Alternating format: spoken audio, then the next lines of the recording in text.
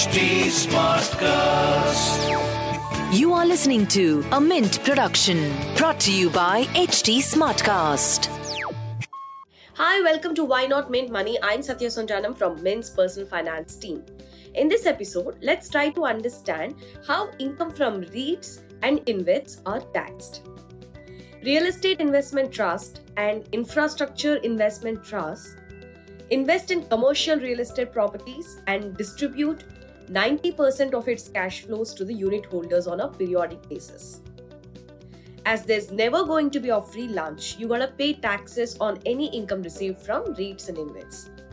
To explain the tax rules, we invited Vishal Chadiramani, Managing Partner, Products at TrustPlutus Wealth. Because the tax rules of Reits and InvITs are so complicated, I suggest you grab a pen and a paper to make note of the provisions. Meanwhile, let's start the episode. Welcome to Why Not Mint Money, a personal finance podcast where we help you understand basic money concepts and share strategies for you to build your wealth. So let's get started with your money journey. Hi Vishal, welcome back to Why Not Mint Money. Always a pleasure to have you here. Hi Satya, thank you. Thanks for having me back on the show. Vishal, when the budget happened, there was a change in the tax rule for Reits and InvITs loan repayment component.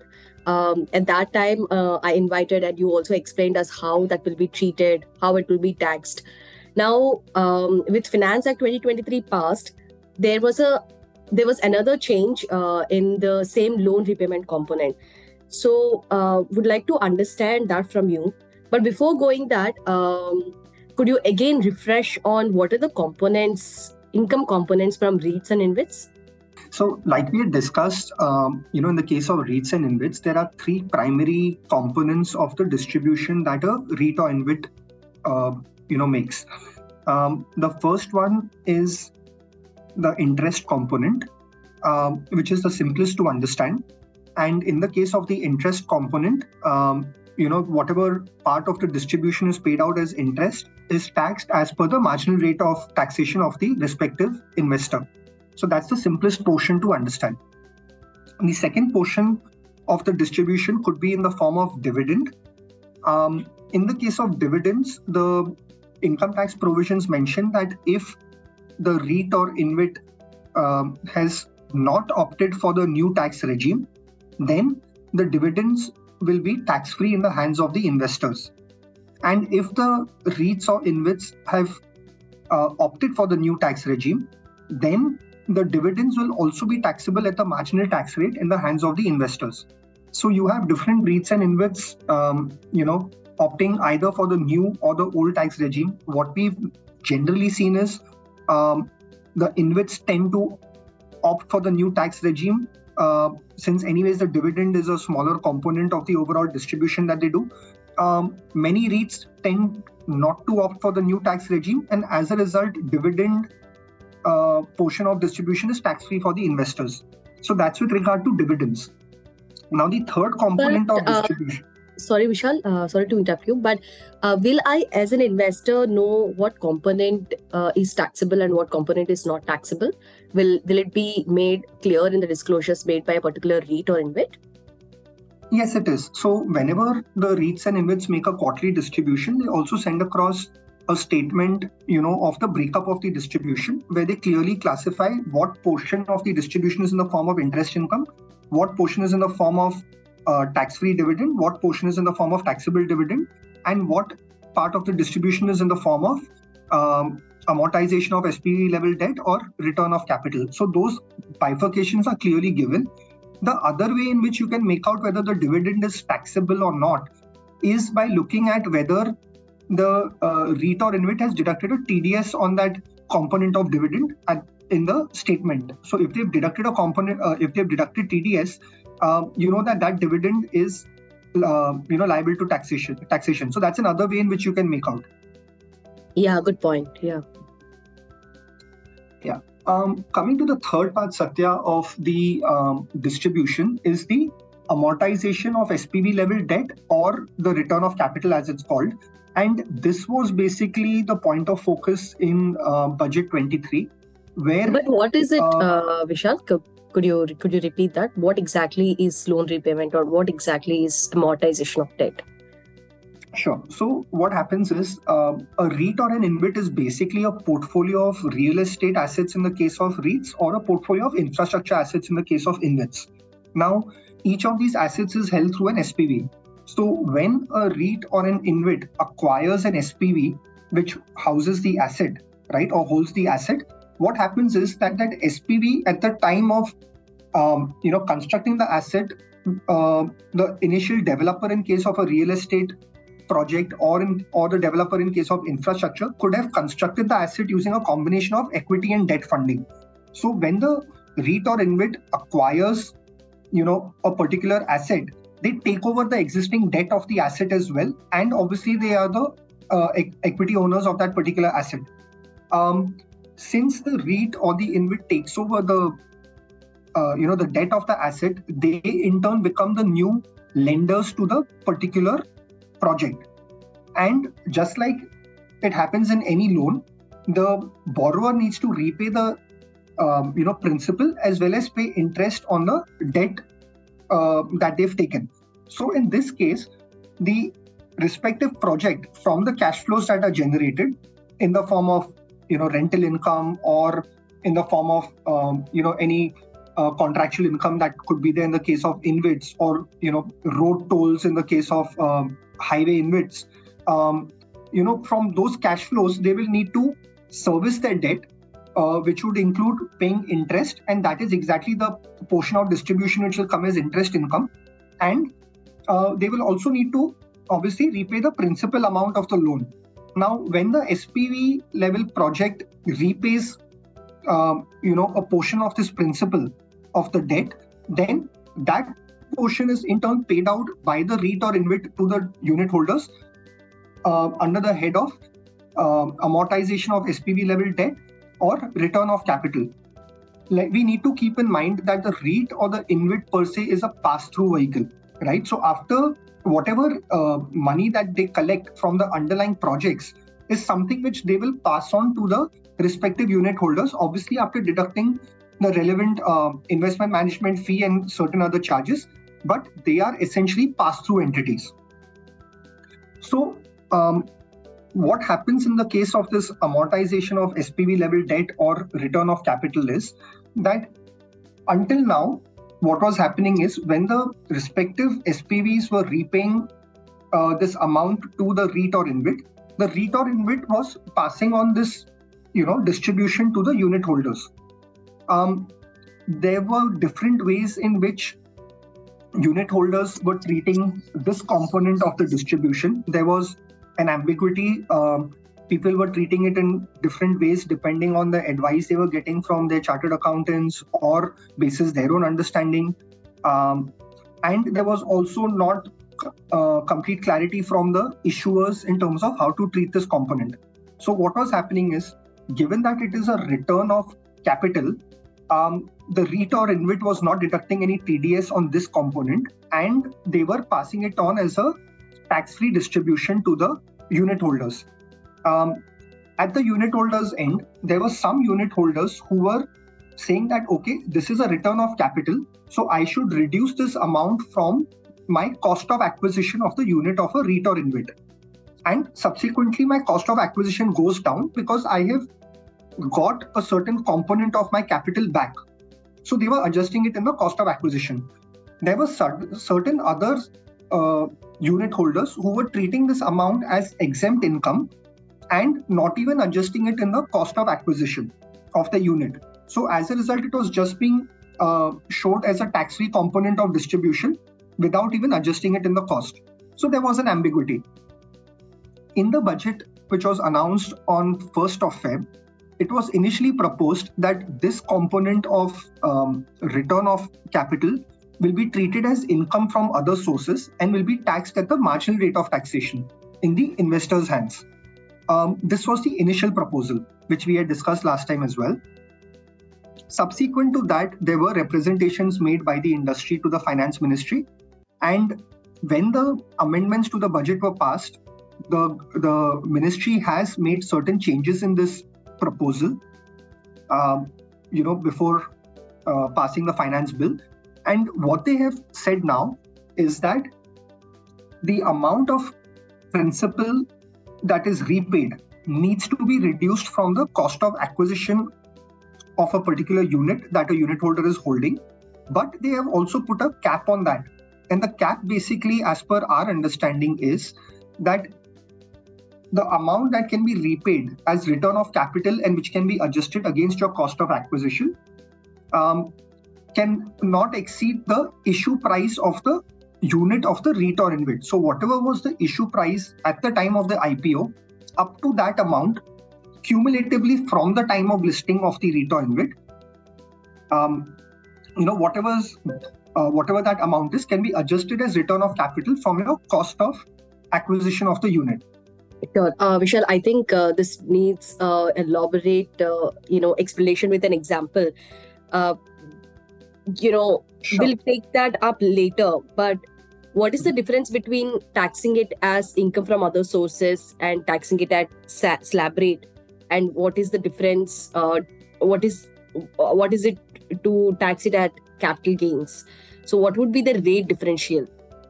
Why is everybody wanting it to be a capital gains taxation rather than income from other source taxation?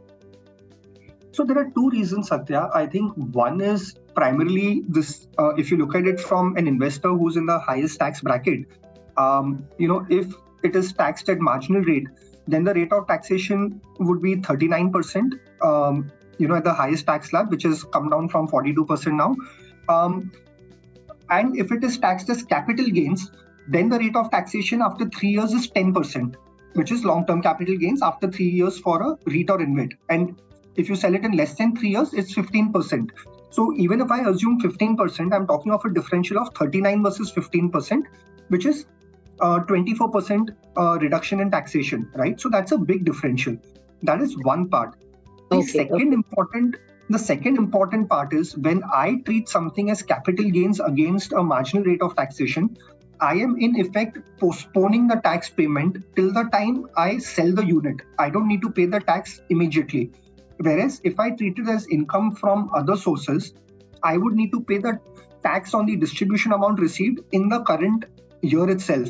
So there is also a component of postponement of tax payment, which helps in compounding the return at the investor's end. Makes sense. Now, Vishal, let's get back to that loan repayment component. You said that it can be considered as reduction from the cost of acquisition. Now let's take an example. Say suppose I as an investor bought an InvIT in FY24, which is say suppose I bought an InvIT on April 5th. I bought it at 100 rupees, which is the market price. Say suppose the issue price of that particular REIT or InvIT is 80 rupees and I bought it at 100 rupees. Now, so far, say suppose the REIT or InvIT has distributed 20 rupees as loan repayment. If I sell this particular unit by end of FY24, say suppose I am going to sell it in the month of March 2024. So how will my capital gains be taxed? Okay, so what will happen is, like you said, let's reiterate some of the facts. You've purchased a unit in the market at a price of 100 rupees. The issue price of the InvIT unit at the time of the IPO was 80 rupees. And till date, they have distributed 20 rupees as return of capital. Is that right? Yes, Vishal. Okay. So when you sell this unit 1 year down the line, the capital gains tax rate would be 15%. Okay. What will happen is, assume in the next 1 year, they distribute another 10 rupees hypothetically of return of capital. Amongst whatever distributions they make during the year, assume 10 rupees is in the form of return of capital. So what happens is your effective cost of acquisition will reduce from 100 to 90 rupees, which is 100 minus the 10 rupees which has come as return of capital from the date you have acquired the unit. Okay. Sure. Also assume that 1 year later, you sell the unit at say 150 rupees. So what happens now is, in a normal scenario, you would have said that your cost of acquisition is 100, your selling price is 150, so you would pay a capital gains on 50 rupees. In this case, with the new provision in the budget, since you've reduced your cost of acquisition by 10 rupees, which has come in the form of return of principal during the year, your cost of acquisition now is 90 rupees. So when you're computing your capital gains, your capital gains will be 150 minus 90, which is 60 rupees, and not 150 minus 10, which is 50 rupees. And you will end up paying a capital gain on 60 rupees. And this is exactly what we were discussing earlier, that firstly, you have pushed the payment of taxation to the time of the investor selling the unit. And number two, even this 10 rupees, which is reduced from your cost of acquisition, so the additional 10 rupees on which you pay capital gains will be at the rate of 15%, as opposed to a marginal rate of tax, which would be 39% for a investor who's in the highest tax slab. Understand. Got it. So every time I receive a loan repayment, I have to adjust it to my cost of acquisition. That is, I have to reduce my cost of acquisition by the loan repayment amount that I've been receiving from the REIT or InvIT. Now, in the same example, Vishal, say suppose I am holding it for about 8 to 10 years from now on, and every year the REIT or the InvIT is distributing rupees 10 as loan repayment, as you said. Maybe every year it is distributing. So by the time I want to sell it, the REIT or InvIT would have already given loan repayment that exceeds its issue price. In our case, the issue price is 80 rupees. So in that case, how do I tax my loan repayment amount? Right. So what will happen in this case, Satya, is by the time you had acquired the unit, again, just to reiterate the facts, the InvIT had already paid out 20 rupees as return of capital, and they are repaying an additional 10 rupees every year as return of capital. That's the example that we've taken. And the issue price is 80 rupees. Your cost of acquisition is 100 rupees. So to an extent of 60 rupees more, which is the issue price of 80 rupees minus the 20 rupees that they have already distributed, up to 60 rupees, you can keep reducing it from your cost of acquisition. In effect, what happens is your cost of acquisition over the years will come down, like we explained, from 100 to 90 in year 1 to 80 in year 2 to 70 in year 3, and so on and so forth, till the time you've adjusted for this balance 60 rupees. Okay, so your cost of acquisition will eventually come down to 40 rupees. Now, it cannot go below that. The reason being that the budget provision clearly says that the return of capital can be adjusted from cost of acquisition up to the issue price. The issue price here was 80 rupees at the time of the IPO. 20 rupees was already distributed before you purchased the units. So you have a gap of another 60 rupees. 80 minus 20, 60. That 60 can be reduced from your cost of acquisition. And as a result, your cost of acquisition will come down from 100 to 40. Any return of capital which comes beyond that will be treated as income from other sources and will be taxed at the marginal rate. So what they have done is they've given you a benefit of, reducing your cost of acquisition up to a certain level. To that extent, treating, that income as capital gains and postponing the tax payout. But beyond a certain level, which is the issue price, any return of capital which is paid out will be taxed at marginal rate and will be treated as income from other sources. So in this case, after year 6, and like we said, you get 10 rupees every year. After year 6, any return of capital which comes will be treated as income from other sources and taxed at marginal rate. And assume you sell your units in year 8. Again, let's take the example of you sell it at 150 rupees. In this case, your capital gains will be computed on 150 minus 40 rupees, which is your adjusted cost of acquisition. And you will pay long-term capital gains on 110 rupees. Right. So that is how the working will happen. Yeah. So whatever the loan repayment amount I've received, more than what I've adjusted to my cost of acquisition, that should be treated as income from other sources. Exactly. Got it. Vishal, I also spoke to some of the REITs and InvITs. So what they are saying is, because the loan repayment component is very, very small in the total distribution made by these trusts, by the time these trusts exceed loan repayment, the total loan repayment exceed the issue price, it would take at least minimum of 15 to 20 years. What do you say? I would tend to agree with that, Satya, that it's going to, while on the face of it, it looks a little complex, but this provision effectively pushes out this, issue of income from other sources to at least a 10-15 year time horizon. Of course, depending on each individual case of a REIT or InvIT and the amount that they are returning through return of capital. But let me give you an example. Okay, let's take the case of Embassy REIT. Now, Embassy REIT was issued, if I recollect, in 2017, if I'm not mistaken. And they had issued it at a price of 300 rupees a unit. Right. In the case of Embassy REIT till date, the amount that they have distributed from the IPO till now in the form of return of capital is close to about 40 rupees, 39.89 rupees to be precise. So you can see that, I made a mistake. The date, the IPO of Embassy REIT had come in 2019, not 2017, sorry. But from 2019 till date, which is 4 years, they have distributed only 40 rupees in the form of return of capital as against an issue price of 300 rupees. So if you see the component of distribution, which is in the form of return of capital, is extremely low. And if you use the same math, it will take them probably another 15 odd years at least to, reach the 300 rupees threshold, which was the issue price. Similar is the case with most other REITs and InvITs as well. So it is a fairly long window that we are talking of till the time that this component can be adjusted in the cost of acquisition. Sure. And who knows? I mean, tax rules might change drastically after 10 to 15 years, right? True.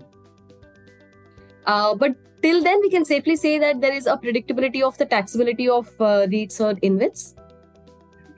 See, it's a slightly complex provision, Satya, because, I think the first thing which is on the top of everyone's mind is that as an investor now, if I'm investing in a REIT or InvIT, do I need to keep track of how much is the distribution in the form of return of capital right since the inception of the REIT or InvIT, rather than just from the date of my acquisition? Like we discussed, once I'm a unit holder, I receive the statement which explains the breakup of the distributions. But, it is not possible. How do I keep a track of the distributions that have happened before, I acquired the unit? How much of that distribution was in the form of return of capital? Those are complex questions. And I think the industry is also awaiting certain clarifications from the ministry in terms of disclosures and how this information should be shared with all unit holders, because different unit holders will obviously come in at different points of time. So somewhere, clarity needs to emerge on these disclosures. And I think it's a matter of time that some clarification will come in this regard, and you will see, some sort of similarity in reporting by the various issuers to take care of this issue. To my mind, that is a lesser of the issue as compared to the fact that they have revised this provision and have pushed the the occurrence of taxation from a marginal rate to a capital gains, and also postpone this thing for effectively a long period, given that the component of distribution in the form of REITs and return of capital for REITs and InvITs is pretty low. So I think that is the biggest takeaway right now. Clarifications will come and this thing will, get sorted. So I'm not so concerned about this part. The bigger thing is it's, the ministry has accepted the representations made by the issuers, the industry, and has revised the provision. Sure. Can't agree with you more, Vishal. As I speak to REITs and InvITs, because this is a very complicated provision, I think there are different views emerging from reading this provision in different perspectives. So there could be difference in what can be considered as total repayment, whether it should be considered from inception or whether it should be considered from date of acquisition by the buyer. So there are different perspectives at this point in time. But whatever you explained to us and whatever we discussed and whatever we read from the Finance Act also, I think this is the very logical explanation of the provision. But as you said, whatever it is a long time ahead from now on to treat any income in the form of loan repayment from REIT or InvIT as income from other sources. I think for a long period of time, it will be treated as reduction from the cost of acquisition only. That's correct. Like you rightly said, Satya, it is quite a complex provision. How do you keep accounting for, the historical return of capital? Whether it's going to be the same for every unit holder or it's from the time of acquisition of your unit? There are certain points where clarifications are needed, and different people have got different interpretations right now. I'm sure clarity will emerge in due course. So right now what we've discussed is basis our understanding of the finance bill and what we have spoken to certain other industry participants. And obviously the disclaimer is this is to the best of our knowledge, subject to receiving further clarifications from the authorities in this regard. But like I said, the big thing, whether it is the calculation is as per what we discussed or there is some minor tweak in that, the biggest takeaway is that what was proposed on 1st of Feb and what has actually been passed are very different, and it will lead to a lesser amount of taxation for the unit holders, at least for the foreseeable future. Understand. But how complicated this taxation of REIT and InvIT is, Vishal? Because every component is taxed differently. As you said, interest is taxed at slab rate. Dividend, again, depends on whether the SPV has opted for new tax regime or old tax regime. And, again, loan repayment is taxed differently because it's reduction from cost of acquisition, as you said. The capital gains is, again, a different tax treatment. But for a normal, small retail investor, this is so much to account for when they're buying the instrument, right? That is true. It is quite complex. I think as once the disclosures improve, once there's clarity on the disclosures, let's put it that way, and the disclosures improve in line with the regulations, a lot of these issues should get sorted. I still think it's an asset class which deserves a lot of attention and is a very exciting asset class. It is an asset class which is at a nascent stage in our country. The government itself has repeatedly mentioned that they are looking at various InvITs to help entities monetize their assets. So it is, I think, an asset class which is here to stay and grow. We've seen that REITs and InvITs are a huge portion or a very they are an asset class abroad which a lot of people have exposure to in the developed markets as well. So I think things will evolve as it has for other investment products. Let's not forget that it's been hardly 5-6 years or 7 years since the first InvIT, which was IRB InvIT, was launched in the country. So things will evolve, Satya. I'm quite confident of that. These are short-term hiccups and they'll be overcome. Awesome. Just last one question, Vishal. How the yields looking for REITs or InvITs at this point in time? So the yields have actually they're looking much better now given this change in provision as compared to when the initial, budget announcement was made, the proposal. So, currently for REITs, we are looking at a post-tax yield, and yield is obviously the distribution, say, for the last 1 year divided by the current market price. That's what I'm looking at as a ballpark number. So in case of REITs, it's, the post-tax number is still little above 6%. And in case of InvITs, this number is actually close to about 6.8% post-tax. Satya, given the other big change that has happened when the finance bill was passed, which is taxation of debt mutual funds as short-term capital gains from 1st of April and, the withdrawal of the indexation benefit for debt mutual funds, makes this again an attractive asset class or, an investment avenue that people could look at from a yield perspective, given that we are talking of 6% plus in case of REITs and close to 6.75, 6.8% post-tax in case of InvITs, right, in terms of the yields.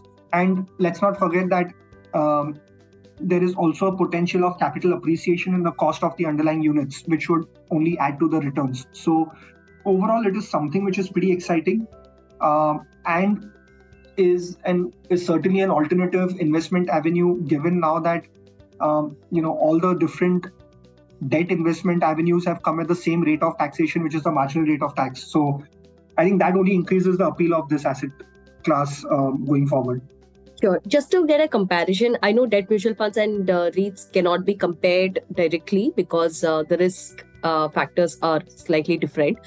But Definitely. what is the kind of post-tax return one would get if someone invests in debt mutual funds at this point in time versus REITs and InvITs, which is at 6 to 6.8? So in debt mutual funds, if I have to, assume, and this is again, I'm just taking a ballpark number because again, in the case of debt mutual funds, from the indicative YTM, you have to deduct the total expense ratio, which is your net YTM, and then compute the rate of tax. So even if I assume that, you have an indicative YTM of say 8%, which is pretty high, right? For debt funds. And I'm saying this is a net YTM. So I'm saying assume a 8% net YTM, which means you might be 820, 840, 850 also in terms of the gross YTM. Right. So if you're looking at an 8% from a debt mutual fund, which is taxed at say 39% for someone who's in the highest tax slab, you are still looking at a post-tax return of 4.88%. So that's sub 5. Right. So that's the difference between, or the impact of the tax change for a debt mutual fund. Obviously, we are not saying that one should not look at debt mutual funds. They have definitely have their own advantages of giving you diversification benefits. It's a pool of debt papers, so you get a portfolio diversification. Liquidity is not an issue because whenever you want to redeem your units, the mutual fund house would honor that redemption, and so on and so forth. So there is definitely a place for debt mutual funds in investors' portfolios even now. It's just that on a relative basis, the attractiveness of REITs and InvITs as one of the components in a debt allocation has increased, and one could consider this, as one of the components of a debt portfolio. And I'm just comparing this scenario to 1st of Feb when, the return of capital was to be taxed at a marginal rate. The indexation benefit still existed for debt mutual funds. So if you look at 1st Feb, probably the feeling was, REITs and InvITs may find it difficult to find a place in an investor's debt portfolio because the post-tax yield had dropped significantly. In the provisions that have been actually passed, there's some relaxation for REITs and InvITs, and on the other hand, actually the indexation benefit has been removed for debt mutual funds. So keeping that scenario in mind, the attractiveness of REITs and InvITs, again increases. Complexities apart, which we hope will get sorted out in due course. But the relative attractiveness of REITs and InvITs increases, and when one is looking at creating a diversified debt portfolio, they definitely merit an allocation along with debt mutual funds and other, fixed income instruments. Well put, Vishal. Just in 1 to 2 months, I think the tables are turned. The attractiveness of one product has completely. Yeah. I think this also makes a point on, taxation is just one aspect that investors have to consider, but not the only aspect that they should consider, right? Oh, absolutely. Like I said, debt mutual funds definitely merit an allocation given the diversification benefits, liquidity benefits. Even when we talk of REITs and InvITs, Satya, let's understand that even there we would suggest that investors invest into, a combination of REITs and InvITs rather than only into one particular REIT or InvIT, which is again bringing out the concept of portfolio diversification. Makes sense. Yeah. Thanks, Vishal. Thank you so much. This is a very, very complex subject. Thank you so much for decoding it for us. Thank you so much, Satya. My pleasure.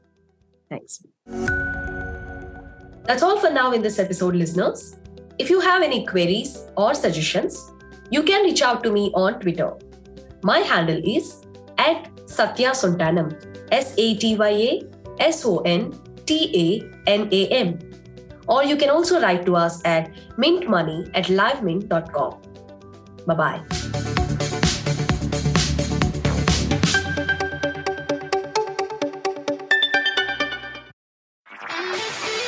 This was a Mint production brought to you by HT Smartcast. HT Smartcast.